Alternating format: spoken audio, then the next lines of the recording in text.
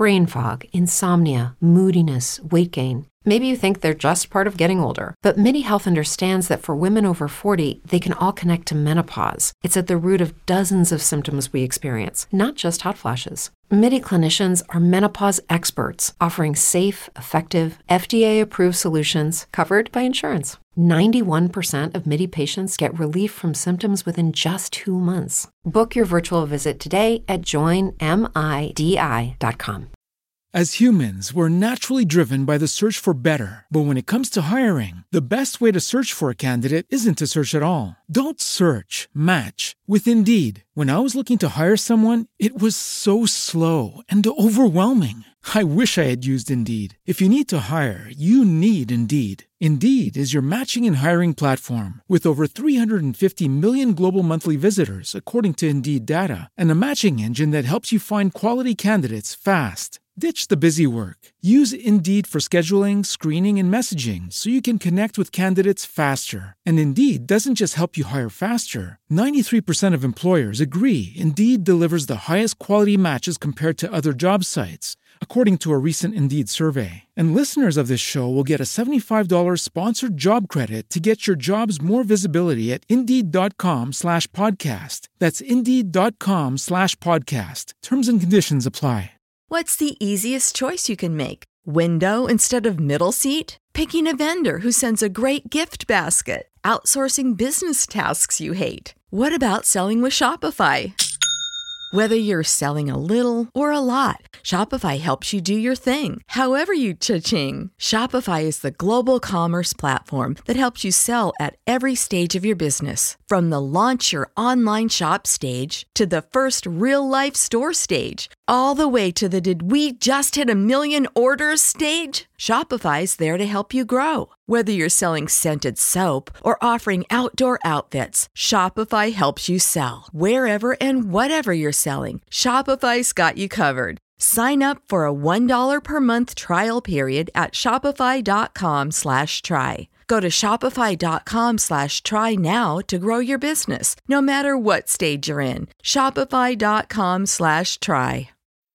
You got problems that you ought to be concerned with. Moolah! You don't know how you're supposed to earn it, or what to do with it, or how to keep it. You're a freak with a dark, shameful secret, but you're not the only one. Get your hidden financial fears with a blast of sun.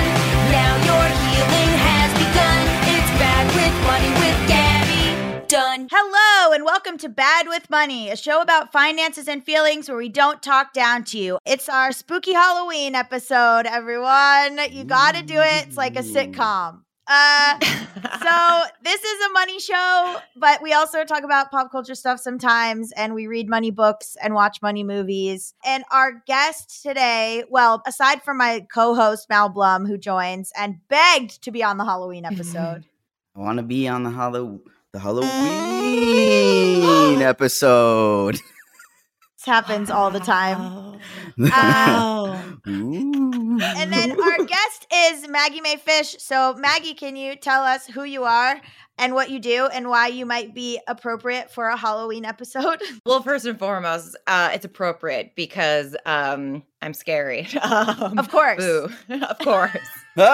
Warn me, please. Thank you so much for having me. Hello. Yes, I'm a writer, actress, YouTuber. The other thing that qualifies me is that I, too, throughout my entire life, have been bad with money. You know,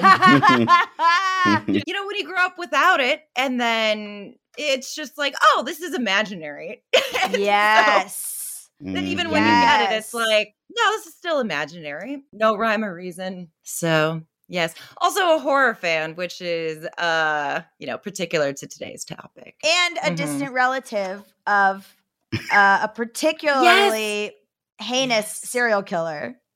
Yes. I am distantly related to the Albert Fish. Wow. Fish. Do you get tired of talking about that? No, really not. I feel like I rarely ever talk about it, only because, I didn't find out until later in life. Oh, really? Oh, so it's not like, it's like a distant, it's not like you're like Albert. Well, I guess he's from, I'm so sorry, I'm not 100% familiar with your serial killer relative. He's the one that's from like the 1800s though, right? Right. long time ago. Right. Although there's a little family resemblance. Really? Yes. Oh no.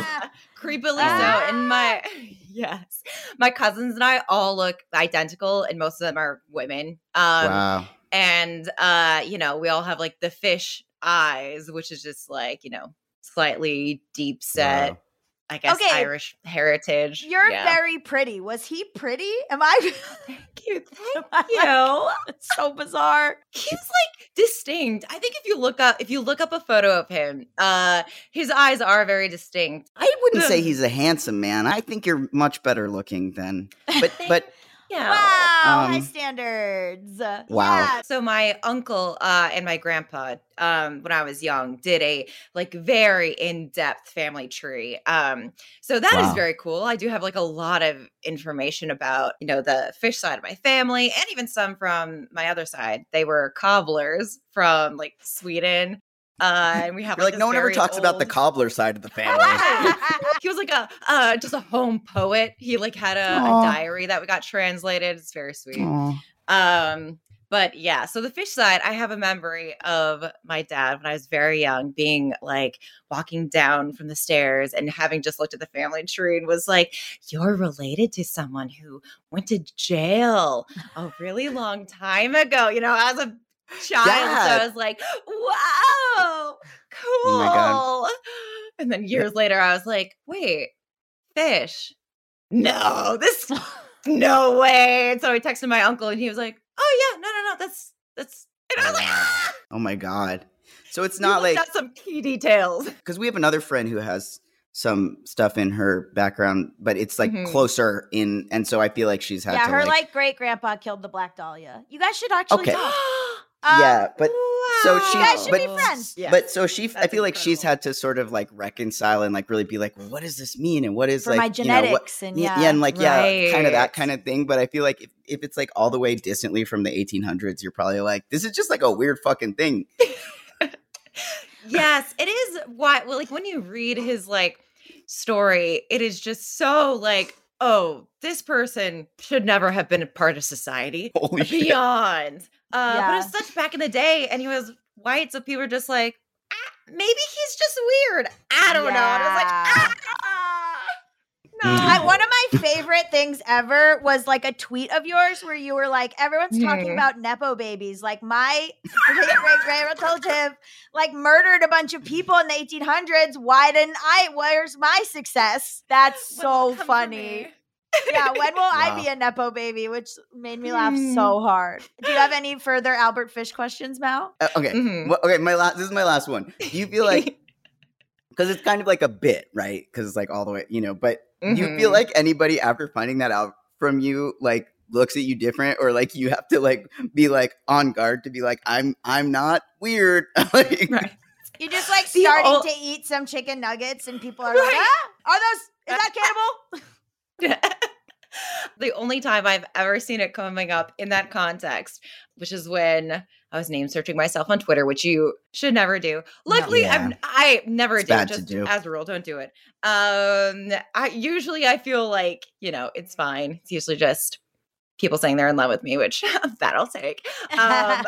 But yes, I know. This particular person was mad about like a hot take I had about one of their favorite directors. And this was evidence against me. Like, how could you listen to this person?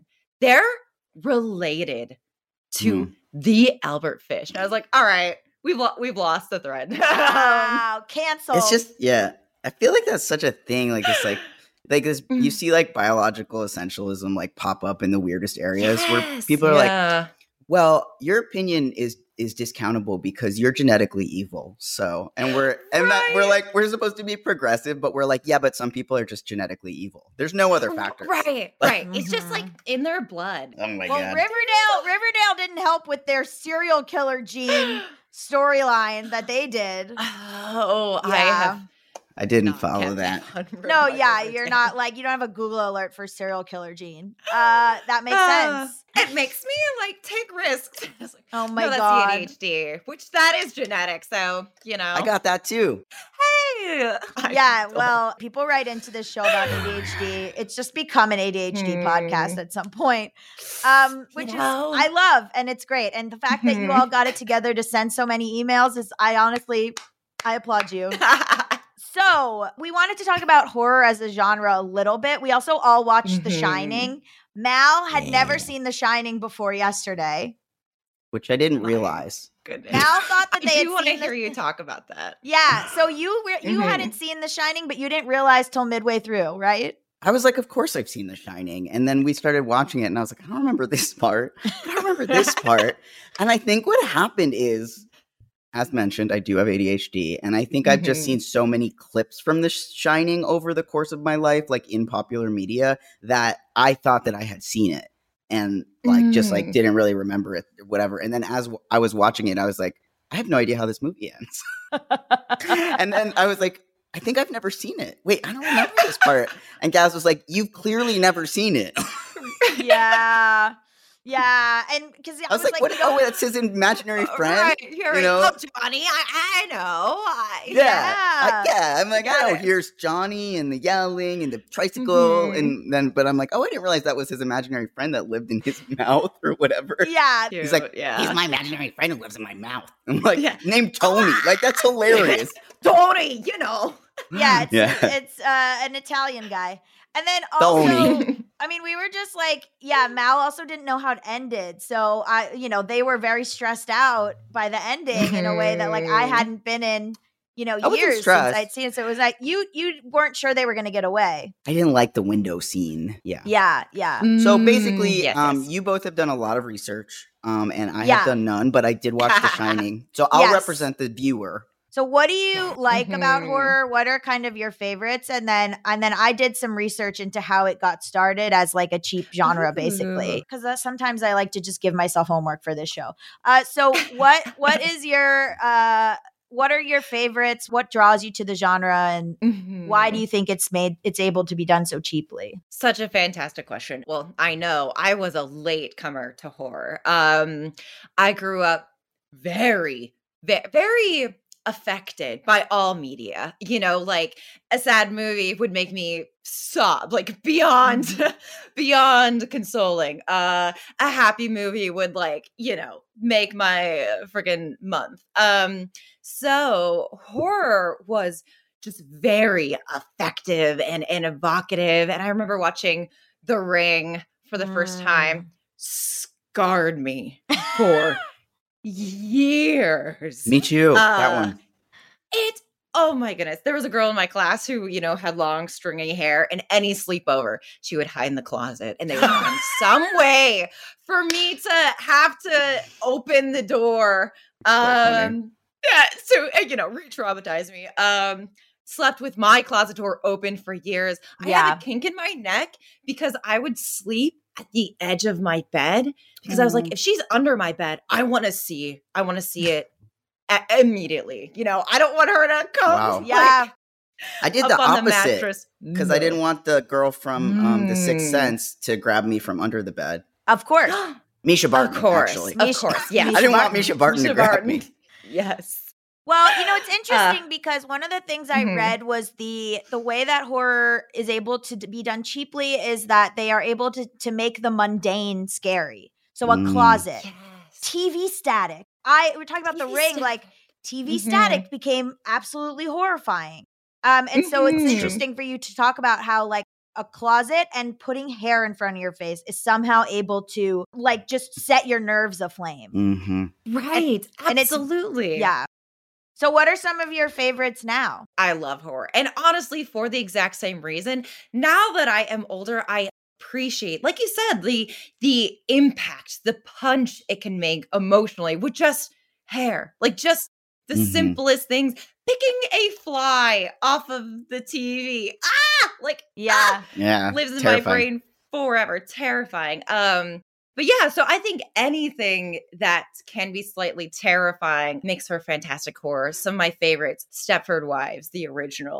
I love that movie. And that's not even, high, for doing a spectrum from like thriller to horror, that's more on the thriller side, but just the the idea, the feelings it invokes of like being trapped and being trapped in like a feminine form.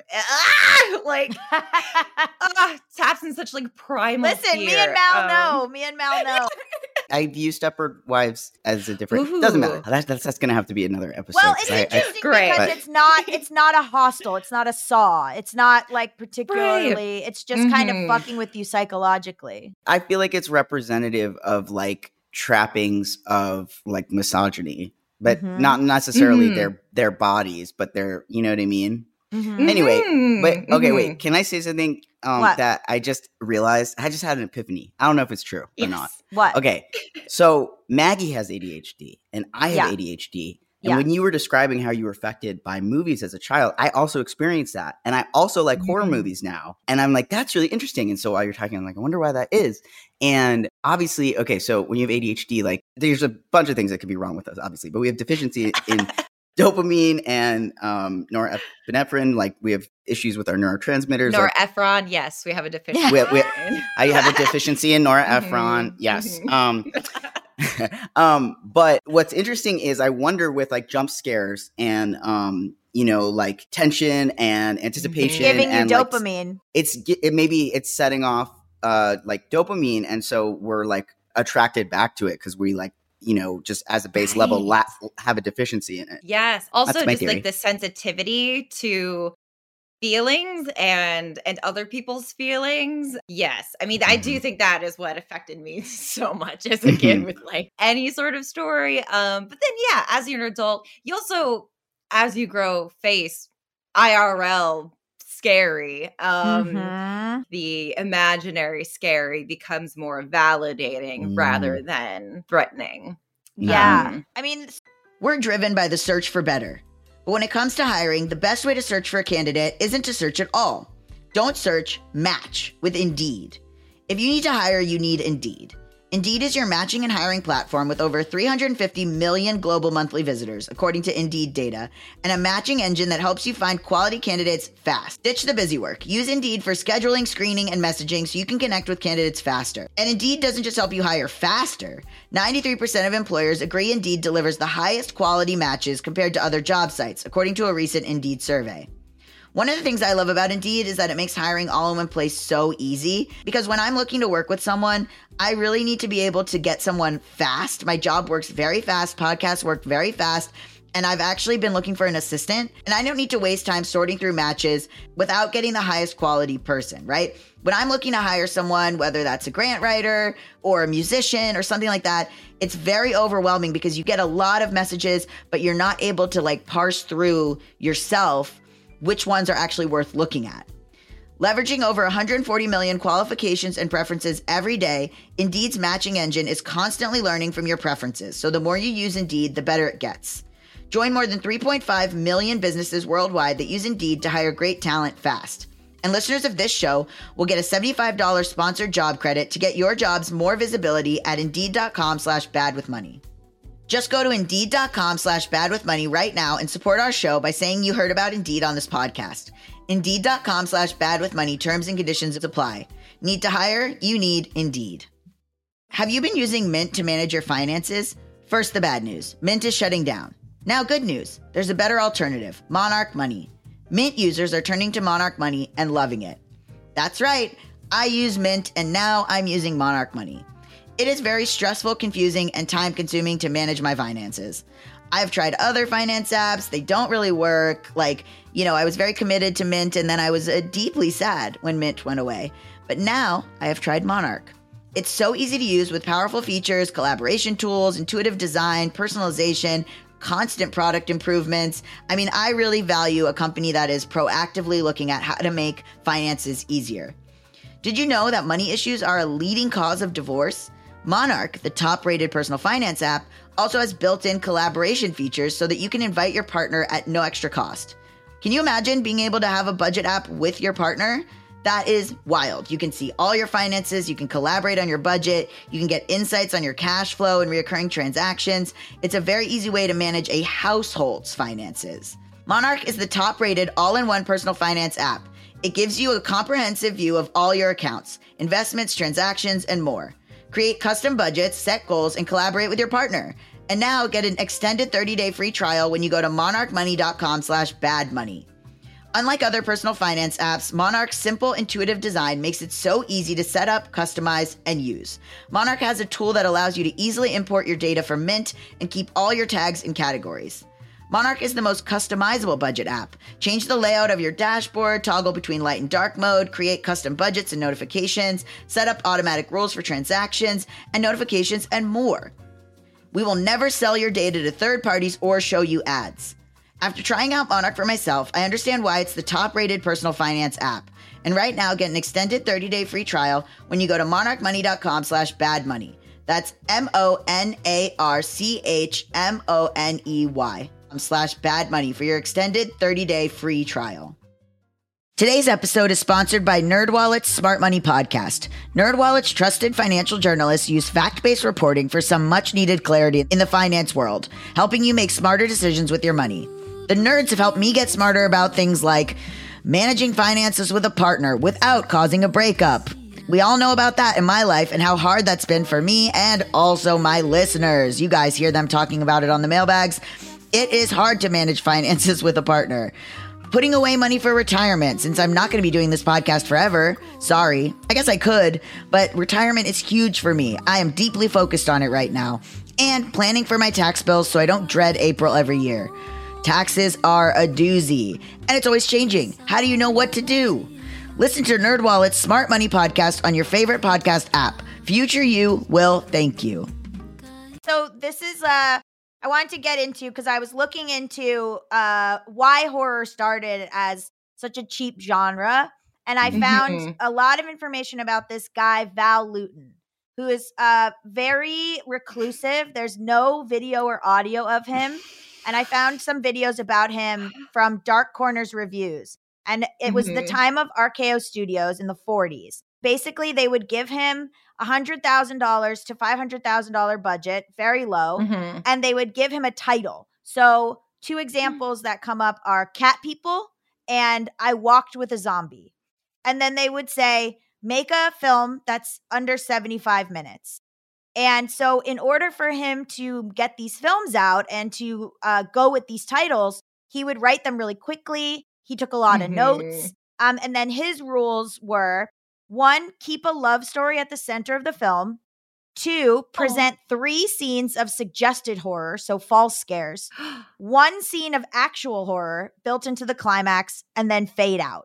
Those were his rules. Wow. They were, and once you think about it, it all of a sudden like makes total sense. And it's not love story in terms of like a couple necessarily. Sometimes it's like, with Hereditary, it's mother-son. It's, so there's always some sort of realism to it. And one of his big films, Cat People, is, kind of this menacing thing where you don't actually really see the villain, and that's sort of one part of it. So these are the things that I, in these videos, talked about what makes Val Lewton's films work. Make the screen really dark. So a lot of his films are black and white. Well, all of them are. And it plays well with like making everything super dark. And so a lot is happening in the shadows that you don't have to show. It's cheaper not to show it than to show it. And I kind of... It's that thing that ended up happening with Jaws, where the shark robot was malfunctioning a lot. And so they ended up not using it or showing it as much as they had planned to in the script. And that actually makes the tension and thrill of Jaws even better, because you don't see the shark as much. So you're able to imagine it in a scarier way. So this guy on Dark Corners was talking about, how Val Lewton didn't buck against his low budget. He actually used it. Another example is that we talked about earlier, familiar events. So the idea that bad things aren't supposed to happen here. So homes, camps, ships, things where they were already set, they were reusing sets. So like for one of his movies, Ghost Ship, RKO had already built a ship set, and then they were like, make a movie called Ghost Ship. Here's money. We don't know what it's about. Use this set, use this title. And then they were able to reuse this one location. So that's why a lot of horror takes place in one house, in one, apartment, one venue, one ship, for example. And then it made me think of when I was on the airplane, I watched a 2022 film called The Watcher, which stars Micah Monroe of It Follows and a very creepy looking actor named Bern Gorman, who's in a lot of stuff and has a real great face for scary. And that is a movie that takes place in like 3 apartments, and it's just mostly kind of silent. And the horror is coming from like the idea of like she thinks she's being watched. And so so I realized that when I was reading about Val Lewton, I was like, wow, he really set the tone for how all of these things work in like the 1940s. Did all of that sound sort of like familiar and correct? Absolutely. And I think even, to what it also came to now, like in modern times, we're like contextualizing it with capitalism, like the cheapness of it is also pays dividends because it can be made cheaply, but also people will go see it in droves. So, correct. Right. It also makes its budget back, which is, any film producers is like exactly that happens. Exactly.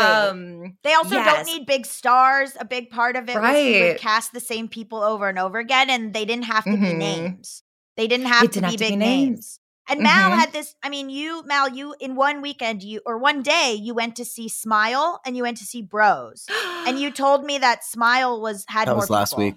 Infinitely more people. Wow. No names in that film. I was really trying to escape my brain that day, and I was like, I'll just live at the movie theater today. Yeah.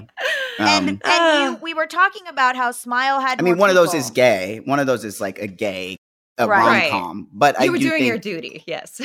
No. I mean, like that's one of the reasons I think that Bros had fewer people is it's like a gay rom-com, and it's also October when like people aren't going to see rom-coms really. It makes sense that the horror movie had more people in it. But I think that's what would happen generally, too. I think horror movies sell out no matter who's in it. Interesting. Yes. Yeah, it's kind of a genre. I mean, someone may look at Bros and think, oh, it's a rom-com. I'm not in a whole cloth, like reject it, or it's, whatever. But with horror, kind of like, it is it's horror, so you're either in or you're out. Yeah, like I knew it was going to be a bad movie, and I was like, great. I'm gonna go get my jumpy scares, and I know it's going to be a bad movie, and I don't care. It was bad. It's almost comforting in that way because they fit these genres. Not to say that there aren't like genre breakers or that there aren't people who prefer a sort of hostile type situation to something like what I just watched, The Watcher. Do you think that there's anything to like? When did you watch The Watcher? Not the one that's with Jennifer Coolidge on TV that we do gotta watch. I was like, that just came out. This is like a 2022 like Swedish horror movie. It just came out, but like it starred the same girl from It Follows because that bitch knows that's the genre, my lady. Like that's the genre this lady got to stick to. So like, except for Toni Collette. Toni Collette can do anything. Toni Collette can do any genre. Anything. But how do you guys feel about like the switch to Blair Witch or stuff that Paranormal Activity or Cloverfield or stuff that it's sort of like even cheaper to make because it's just like either camera footage or you don't even have to light it or anything, or it's like what's it called? Shaky cam. I love documentaries. I think fake documentaries are annoying unless it's parody. You know what I mean? Like the Blair Witch thing, the reason everyone was talking about it and it was such a pop culture moment because everyone thought it was real. Yes. Right. Like they were like, we made a fake documentary. Like you can't explain to Gen Z how, because they're so jaded. We thought Blair Witch was real. But and we thought Tattoo was real. And they were not really lesbians. Right. Like we were we were not cynical yet as like a viewing audience. Right. So, yes. You almost couldn't do that now. I mean, you couldn't. I don't think you couldn't. Yeah. The closest you can get is like inspired by true events. Right. Which. Right. Can I admit something? What? I've been over here looking up a short story that I wrote when I was 7 called Ghost Ship. Oh my God, you got it. So you Wow, you ripped off Val Luton. Wow. No, he ripped me off. No, Do you want to hear he it? was in the 40s, my love. No, this predates that. I was 7 a long time ago. Old Okay. song. Yeah. Actually, maybe I was 5 because my handwriting is not good. It's only 4 sentences. Do you want to hear it? Go on. Yes. It's more of like setting up an outline, I think. Okay, it says, my pirate name is Captain Blood. Ship's name, the Ghost Ship. My flag has a picture of a ghost on it. My treasure is gold. I buried it on Skull Island. And it reads, warning, Captain Blood has buried his treasure. Touch it and you'll be deader. It's already been optioned for a 6-picture deal. Right, cut print. Yeah, I bought it. I optioned it, and it's coming out next year. I must have found it. I remember finding it and taking a picture of it and putting it on Instagram. So when you said Ghost Ship, I was like, I know I have this. Captain Blood. Captain Blood. The Captain Blood series is actually, it already sold out. We already sold tickets. We haven't even cast it or shot it. It's wild. Maggie. All right, sorry for interrupting. Maggie's writing it. I'm directing it. And that's cut. Can I be Captain Blood? Absolutely. Yes. The girl will be the girl from It Follows. We'll fly her over. She has to be in it. She has to be in it. Wow. I've never seen that either. Amazing. Oh my God, you've never seen It Follows? That one. No, but you and Drew have explained it to me multiple times. You would love that one, I feel. You think? Wow. It Follows is great because it is just like normal. The scare is someone walking towards you. And I don't know how to explain how that is terrifying. But anyway, yes. So can't you go to Australia? I don't want to have this conversation about It Follows. It would take so long to walk to Australia. I really can't have this conversation about It Follows again. You would just have to move every couple years. Like go to Australia and then like after a year, then they start walking towards Australia. You have so much anxiety. You think you would ever sleep if that was happening to you? You think you would ever sleep? If I did some mathematical calculations and figured out how long it would take to walk across the ocean floor to Australia. I'm not doing this. Yeah. I'm not doing this. What if they can fly? You know, I thought the rule is they have take to like walk. An ID movie. I thought they just walk. They can go on an airplane. You don't know the rules, babe. I can't. Do you know how many podcasts have probably had this conversation? I can't do it. I will jump out a window. It is following Mal, and Mal's just yelling, "I don't understand the mythology." No, I'm like, just take me. I'm fine. Oh my God.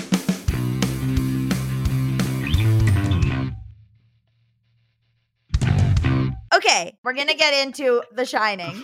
So we mentioned earlier when Maggie talked about the Stepford Wives that misogyny is sometimes the villain. And Mal and I were watching The Shining, and I said, the villain of The Shining is writer's block.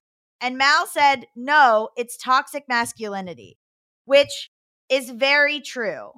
Like, yes, that is the true villain, and that's what makes it so rooted in reality in these ways. Like, one, the hotel is scary, but also having an abusive dad is scary. Scary. And being locked in a hotel with your abusive dad is scary. Yes. Exactly. Oh my God. One of the scariest scenes is before we even get to the hotel, when the wife has to answer the questions from the lady who comes to the house, and you can see her kind of justifying the way that their home life is. And like, that is so real. It is bone chilling. Yeah. Because Mal was like, why does she have to go to the hotel? And I was like, oh, he's abusive. Right. Like, I guess I had always thought, and having thought I saw the movie, I thought the conceit of the movie is that the hotel like turns him like evil, but he's people like not a good man before he even gets to the hotel. Yes. The drive on the way there, he's telling his wife to like shut up, basically. Yeah. The arm thing was super interesting too, because I was like, why is the kid in the hotel for 5 months? He'd been pulled out of school because the dad dislocated his arm or whatever. Right. So he takes the job at the hotel because he's trying to save. They want money, and he used to be a teacher. He was a school teacher. He's not working as a teacher anymore. She's kind of a housewife. Great teacher. Incredible teacher. Exactly. They don't talk about saying, that. Like, in the prequel, he's just like a great teacher. He's basically Robin Williams in Dead Poets Society. Right, yes. No, he's a terrible teacher, probably. And whoa, my parents were also teachers. I know. Holy shit. I know. So you're the little boy. You have The Shining. And I have a tricycle. And I ride it around our house. My imaginary friend's Italian. Oh my God. And I have had I've had an Italian man named Tony in my mouth. May we all be so lucky. Absolutely horrifying. That's the true horror of this episode. Build it and they will come, Maggie. Oh no. I again will quit this podcast. I'm never doing a show with two ADHD people ever again. No, I'm just kidding. This has been Swimsuit? Check. Sunscreen? Check. Phone charger? Check. Don't forget to pack the 5-Hour Energy. It fits great in a pocket or carry-on, and the alert feeling will help you arrive ready for anything. Now get 20% off when you use code 5HETRAVEL at 5hourenergy.com. Expires April 30th. One-time use only. Not valid with other discounts. Remember, visit 5hourenergy.com and use code 5HETRAVEL to save 20%. As humans, we're naturally driven by the search for better. But when it comes to hiring, the best way to search for a candidate isn't to search at all. Don't search, match with Indeed. When I was looking to hire someone, it was so slow and overwhelming. I wish I had used Indeed. If you need to hire, you need Indeed. Indeed is your matching and hiring platform with over 350 million global monthly visitors, according to Indeed data, and a matching engine that helps you find quality candidates fast. Ditch the busy work. Use Indeed for scheduling, screening, and messaging so you can connect with candidates faster. And Indeed doesn't just help you hire faster. 93% of employers agree Indeed delivers the highest quality matches compared to other job sites, according to a recent Indeed survey. And listeners of this show will get a $75 sponsored job credit to get your jobs more visibility at Indeed.com/podcast. That's Indeed.com/podcast. Terms and conditions apply. What's the easiest choice you can make? Window instead of middle seat? Picking a vendor who sends a great gift basket? Outsourcing business tasks you hate? What about selling with Shopify? Whether you're selling a little or a lot, Shopify helps you do your thing, however you cha-ching. Shopify is the global commerce platform that helps you sell at every stage of your business. From the launch your online shop stage to the first real-life store stage, all the way to the did we just hit 1 million orders stage. Shopify's there to help you grow. Whether you're selling scented soap or offering outdoor outfits, Shopify helps you sell. Wherever and whatever you're selling, Shopify's got you covered. Sign up for a $1 per month trial period at shopify.com/try. Go to shopify.com/try now to grow your business, no matter what stage you're in. Shopify.com/try. This has been absolutely delightful. What do you think of the job, the idea that they're like, it's not economically feasible for us to keep this place open, so we will simply have a family live here for 5 months with no access to anything? Like, what would make you take that job, even upon hearing like, and one guy went crazy? Like, you have to. I would take that job. You would take it? Sure, why not? Man. If I wanted to trap my I wouldn't family, bring anyone towards them, I would take it. Okay, well, alone, I think is. Yeah, then you're just hanging out with ghosts and like, I don't know. What I said watching the movie was I was like, they should just get like Bon Iver or someone up there. Like, you know what I mean? Like, he already like locks himself in Wisconsin for months to like write albums. Like, who gives a shit? Yeah, I think it was meant to show us that it's a pretty desperate person who takes that job. Like, right. That desperate or wants their family to be isolated. Yeah, it's like right. I didn't think of that. I didn't. He seemed to really want the job. Yeah, yeah. I think he wanted to just like get paid to like fuck off and write the great American novel or whatever. Right. That's true. Also, the boss who gives him the job. It is a very like esoteric like. Weird scene when that happens, and looks like a Roosevelt, and there's like a an American flag like all over his office, and of course the dad's gonna be like, oh yeah, right? Yeah. What an American job for me to take. Well, Jack, I do got to tell you that I don't want to be dramatic, but there was a man who chopped his family up into little pieces, but that's just a formality. Congratulations on the job. Yeah, exactly. And, it's not lost on me that they get to the hotel and they show Wendy where the kitchen is. The implication being that she will be cooking and she will be taking care of Jack while he writes his book. It is 1980. The book takes place in the 70s. I get that. But it struck me this time around watching it to be like, oh, wow, like they really just went, and you get the kitchen. Right. He doesn't need to know anything about the kitchen. That's for you. Right. Lady. So that was interesting to me. And then she should have hidden there. Yeah, he would never know. Yeah. And they trap him in the pantry? In the freezer. Yeah. Oh, right. She does. Yeah. Right. I'm wondering now if that's kind of see The Shining, and it creates a lot of theories. It makes you want to have theories. It's not a horror movie. Are you going to talk about the made? I'm not going to talk about the theories. It is a movie that was made on a bigger budget. So just a little The Shining by the numbers first. The budget was 19 million estimated, which is it's a lot for a horror movie. And then it grossed in the 80s too. Yeah. And then it grossed 47 million worldwide. It wasn't as big of a hit. Everything I read was like, it wasn't as big of a hit as The Empire Strikes Back, which came out the same year, but it was still a big hit. It had mixed critical reviews. Like some reviews were like, we hate this. And then it later became a classic, which tends to happen with horror. It happened with John Carpenter's The Thing. It tends to happen. It did have a great box office showing, but it wasn't this beloved #1 film for people until a little bit later. I watched a documentary by Vivian Kubrick called Making the Shining. She's Stanley Kubrick's daughter. She was 17 years old filming this documentary from the set. And it kind of showed that, the filming is really isolating. It took a year to finish, which it was supposed to only take 6 months. It was like very intense. Jack Nicholson was not in character. Yeah, he was. He's just being himself. No, he was He's very much like Jack. He's acting like Jack a lot in this documentary. Shelley Duvall's losing her hair. That's how like terrible the directing is going because Kubrick's being so terrible to her. What'd he do? He's just like telling her that she's incompetent and an idiot and like making everything her fault. And telling her that she's doing a bad job at acting. And she's great. Being incredibly like blunt and terrible to her. She in the documentary later is like, no, I forgive him. He got like, it was a good performance. I also read interestingly that she was awarded the Razzie for Worst Actress for this movie. Yes. People did. Yes. And then she's good in it, right? She's great. And then once they realized that she was being abused on set, the Razzies rescinded the nomination and actually said she was good.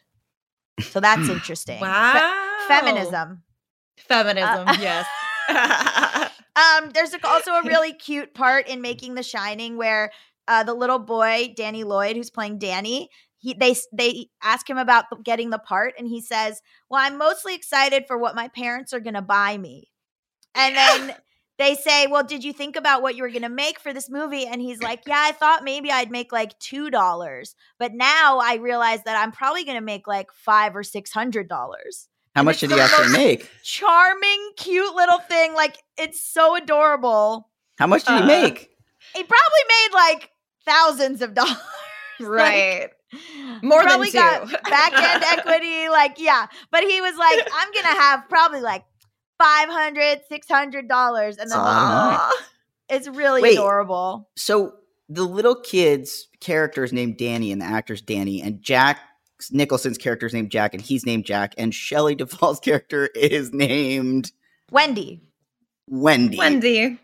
Yeah, well, that's what they're called in the book. Although Jack seems like he was maybe born for this role. For good or for ill. Yeah, I don't know if you've seen behind the scenes stuff, but he's like jumping up and down, screaming. Like before they yell action, he's swinging the axe, yelling murder.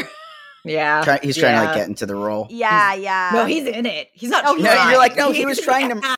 He's trying to murder. Yeah. Yeah. He doesn't stop when they yell cut. No. He did kill someone. In terms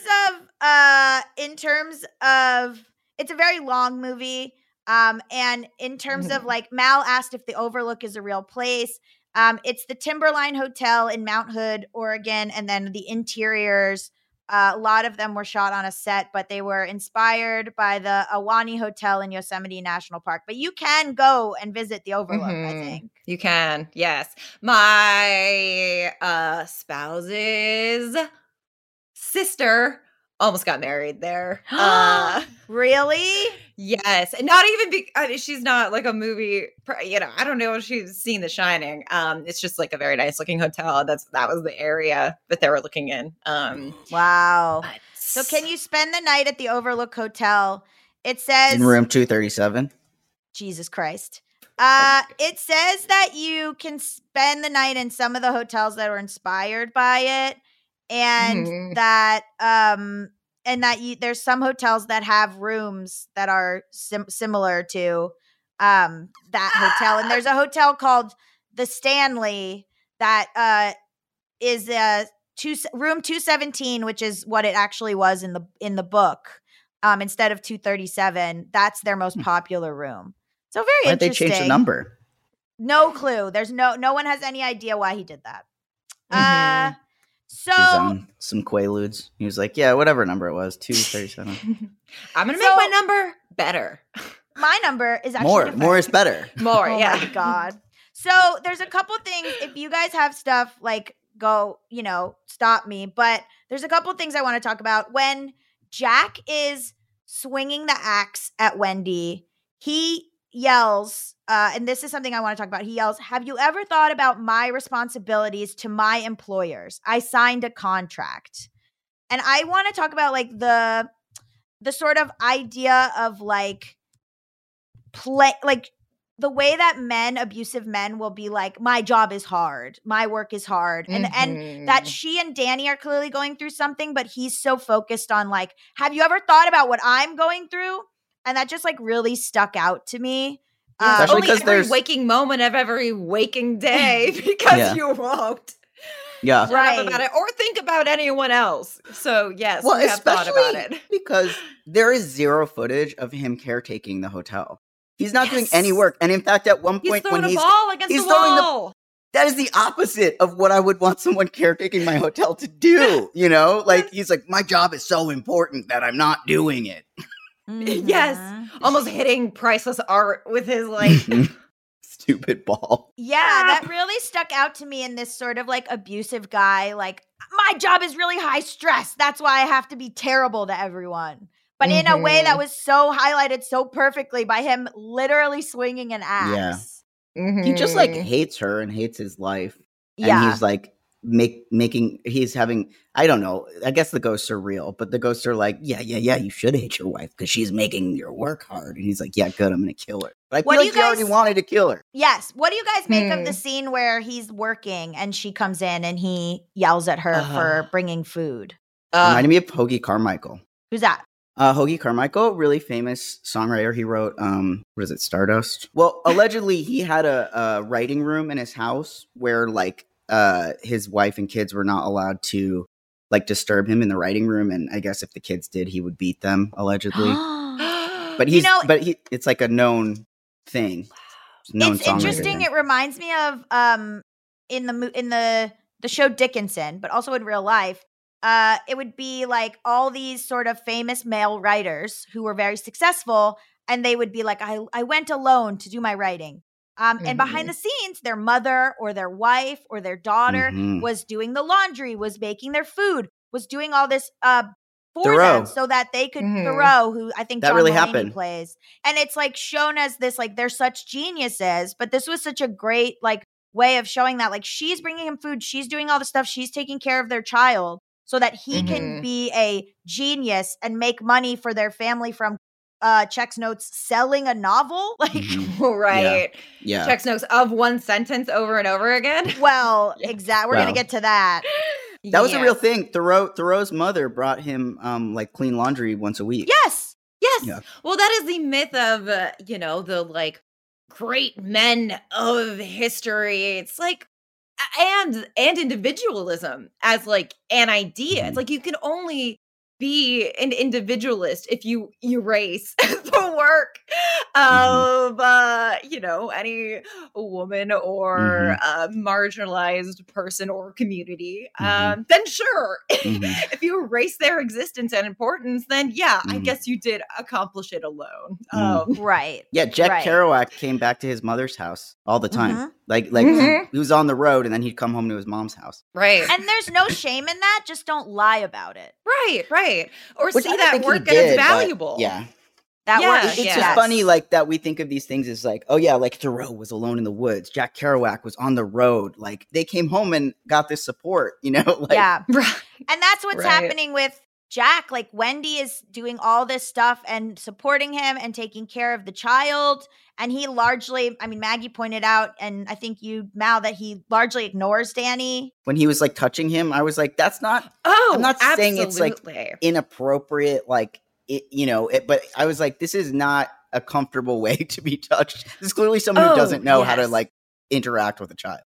Right. I think it is very much supposed to be uncomfortable. It's unpersonal, which makes it uncomfortable. There's also, I mean, at least for me, the scene later on when he, is hugging this gorgeous woman and she turns into this monster as he's touching her. Like, what does that mean? Like, who else is he, touching and then being repulsed by, like there's theories that he is molesting Danny. Yeah. Right. Oh, really? Yeah. I didn't know about those theories. I also think, that there is, one of the theories it hinges on is that in one of the opening scenes, he's reading Playgirl magazine, which has men in it, which is kind of like a weird moment. Right. And it's kind of glossed over. It's just like a background scene. But yeah, I didn't even notice that. You're kind of not supposed to. But also, I think that is another commentary on women and like how he views women, right? As she ages, suddenly she's repulsive to him. Repulsive, right. Yes. And it's like a cartoonish look at that. Let's talk about all work and no play makes Jack a dull boy. Incredible prose poetry. Yeah. Yes. So what do we think about like, it almost is like a commentary on capitalism? What is it?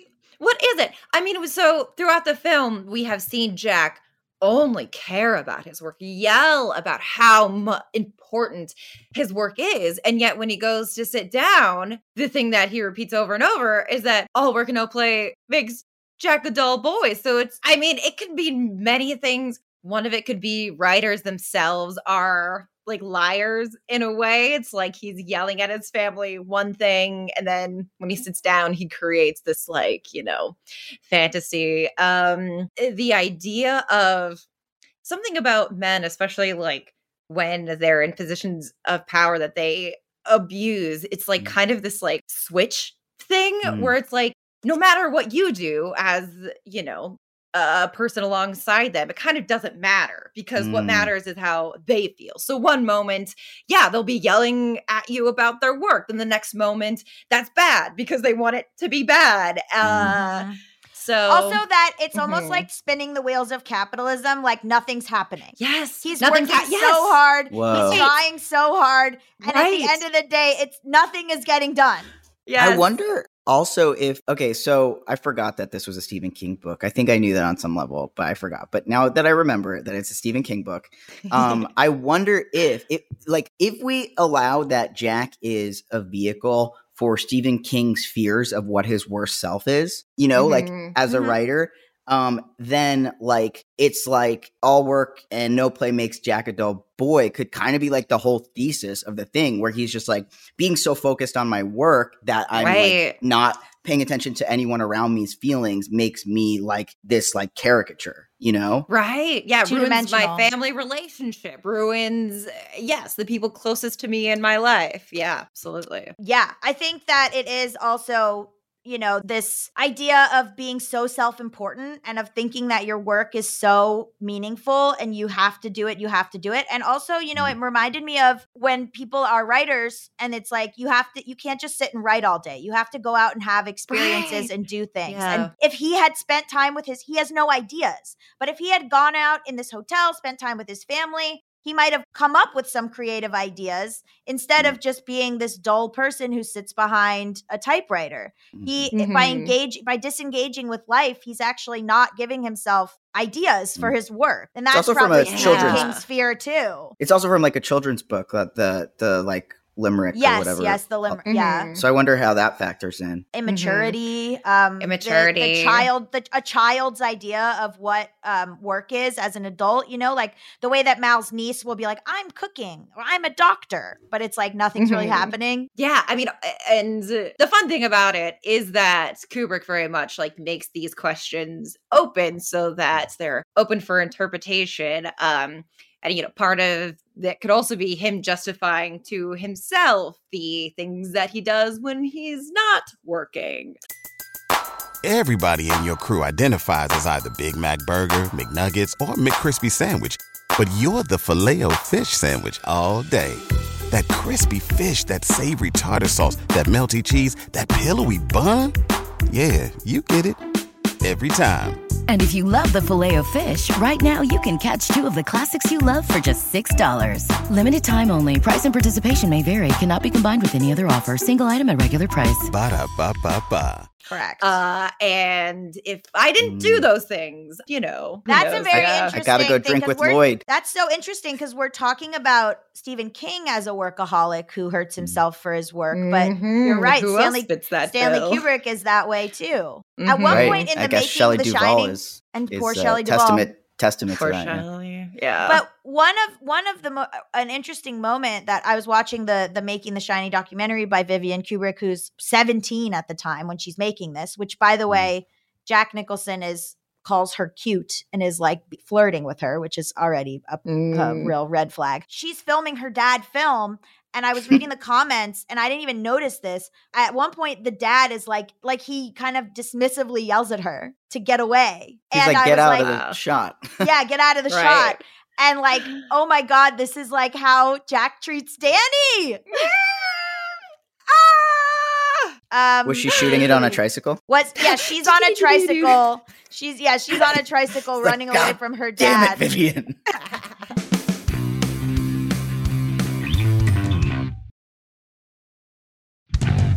Okay, what do you think of the line? I've been thinking about this since we watched it yesterday. I've been trying to figure it out.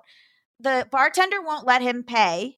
And then he says, I'm the kind of man who likes to know who's buying his drinks.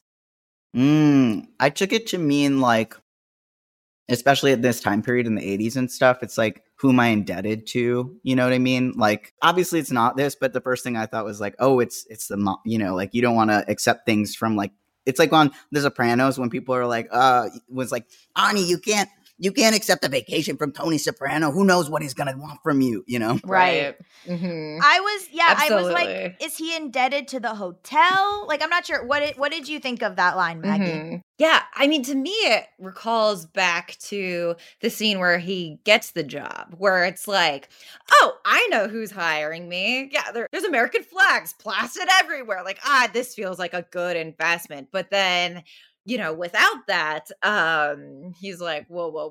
Like, and who are the people in Denver who recommended him? Because they didn't tell him about the murders. So, like, who is that? Yeah, it's almost like how, like, people in this type of power, like, they are selectively hesitant. Like, you know, if it's someone that they are biased towards, you know, they're going to be all for it.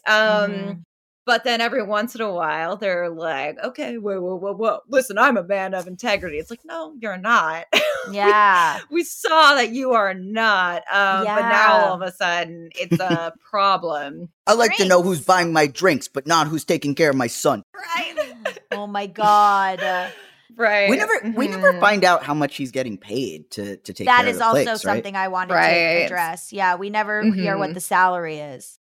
Right. There's also, as you pointed out, Gabby, the like capitalism of it all, of like, you know, within capitalism, yeah, everything has strings attached. Mhm. So, you know, like me accepting this drink, yes, what does that mean for me? Is the person I'm accepting it from, can they help me later on? Or, yes. Unrelatedly, I wouldn't accept a drink from a stranger because, you know, drugs. Might be roofied.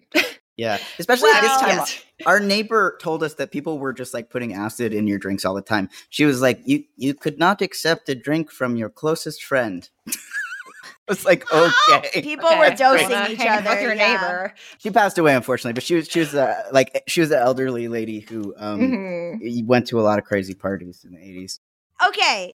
Do we have any final thoughts, especially about the ending and them escaping and what, you know, and about the movie as a whole in terms of like its take on toxic masculinity, capitalism, things like that? Like, Maggie, do you have closing thoughts? I will say one of my favorite lines and line deliveries is I think it is after the scene, you know, where he inquires about the drink. But it's the white man's burden. To me, that is also like a summation of that, you know, he's complaining about the white man's burden as he's sipping on this, you know, whiskey in this like endless party. A literal gold room. Gold. Yes, in the gold room. So yeah, this and just in like, and of itself, like the white man's burden is like just this like fucked up entitlement and like, you know, semblance of like the burden of like colonialism, right? Right. I'm sure we heard this more when we were younger, but you know, if you hear someone like arguing about, but like white people were also great. Like think of all the accomplishments they gave to humanity. Right. And it's like twisting their rule over other people to be like self-martyrdom. Yeah. We could do a whole second episode about race in The Shining with someone who knows more than we do, for sure. Yes. Yeah, white man's burden, a duty formerly asserted by white people to manage the affairs of non-white people whom they believe to be less developed. So it's this false, like self-imposed, like quote unquote burden that isn't even nobody wants or asked you for, you know? Right. So interesting. And you can tie that directly to, you know, abusive fathers. They also entrap their families in situations where they both are the antagonistic person, but also want them to be grateful for that antagonism, because without it, where would you be? Right. It's like beating his son and then going to the bar and being being a parent is hard, you know? Yes. Oh my God, you guys nailed it. That is so well put. Mal, thoughts? I think, well, you said if you want to do a whole other episode just talking about race in The Shining, but what I was going to say is something we didn't talk about is Mr. Halloran in all of this and like the fucking raw deal he got and how that fits into capitalism, because you know what I mean? Like he has a job at this hotel. He goes to Florida or whatever. And he's like, oh God, I feel this like indebtedness to go save this little boy. And then he gets fucking killed. Yeah. Right. Yeah. Which he does not get killed in the book, which is an interesting. He doesn't? No. Yeah, see, that's fucked up. And it's a vehicle for them to escape. Like, you have to kill this guy who works at the hotel in order, like, and he does a real job, right? Jack Nicholson doesn't do shit. Yes, he could have done this job, but did they ask him? No. No. No. And he should have just, honestly, this is like. Maybe he wanted to go home to his family that he has a good relationship Yeah, he should have just stayed in Florida, to be honest. Yeah. I know. Basically, yeah, my final thought is Mr. Halloran should have just stayed in Florida. Yeah. Well, but except for the kid. Danny, I know. And, you know, The Shining got him in the end.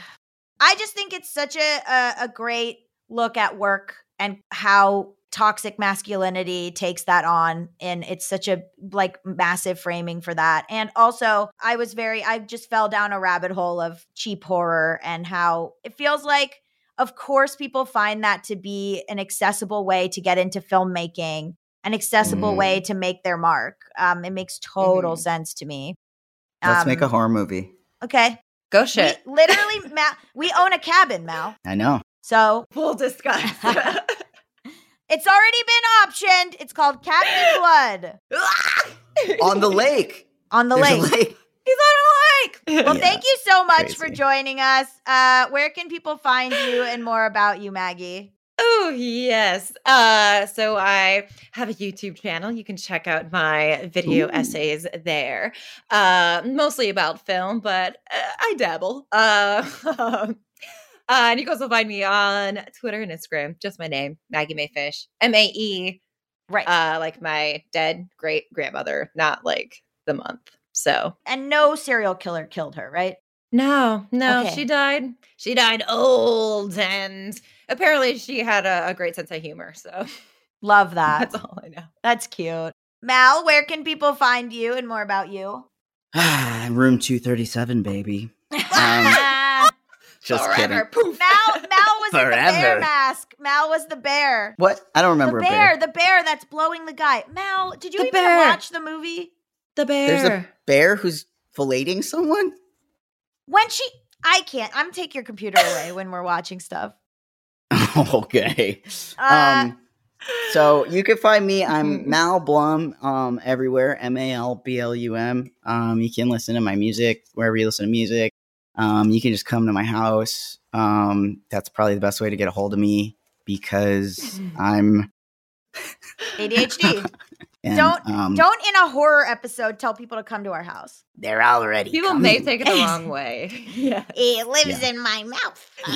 This is Tony. He lives in my mouth. Oh my God. Well, thank you for listening. If you like the show, you can write in to gabbyisbadwithmoney@gmail.com. You can also leave me a voice memo there. You can call in at 844-474-4040. Call in and do your best little Red Rum Tony impression for me. I would love to hear them. We are on Discord, Instagram, TikTok, Patreon. All the links will be in the description below. And listen to the show the day it drops so we can get on the charts and spread the word. Also, leave a 5-star Apple review. Again, if you just want to leave a review that says Red Rum, I would, as long as it's 5 stars, I would be delighted. Thanks, everyone. Do we all want to do a little Red Rum? At the same time. Yeah, ready? Red Rum. Bye. That was the best one. Done. Brain fog, insomnia, moodiness, weight gain. Maybe you think they're just part of getting older, but MIDI Health understands that for women over 40, they can all connect to menopause. It's at the root of dozens of symptoms we experience, not just hot flashes. MIDI clinicians are menopause experts, offering safe, effective, FDA-approved solutions covered by insurance. 91% of MIDI patients get relief from symptoms within just 2 months. Book your virtual visit today at joinmidi.com. As humans, we're naturally driven by the search for better. But when it comes to hiring, the best way to search for a candidate isn't to search at all. Don't search, match with Indeed. When I was looking to hire someone, it was so slow and overwhelming. I wish I had used Indeed. If you need to hire, you need Indeed. Indeed is your matching and hiring platform with over 350 million global monthly visitors, according to Indeed data, and a matching engine that helps you find quality candidates fast. Ditch the busy work. Use Indeed for scheduling, screening, and messaging so you can connect with candidates faster. And Indeed doesn't just help you hire faster. 93% of employers agree Indeed delivers the highest quality matches compared to other job sites, according to a recent Indeed survey. And listeners of this show will get a $75 sponsored job credit to get your jobs more visibility at Indeed.com/podcast. That's Indeed.com/podcast. Terms and conditions apply. Everybody in your crew identifies as either Big Mac Burger, McNuggets, or McCrispy Sandwich. But you're the Filet-O-Fish Sandwich all day. That crispy fish, that savory tartar sauce, that melty cheese, that pillowy bun. Yeah, you get it. Every time. And if you love the Filet-O-Fish, right now you can catch 2 of the classics you love for just $6. Limited time only. Price and participation may vary. Cannot be combined with any other offer. Single item at regular price. Ba-da-ba-ba-ba.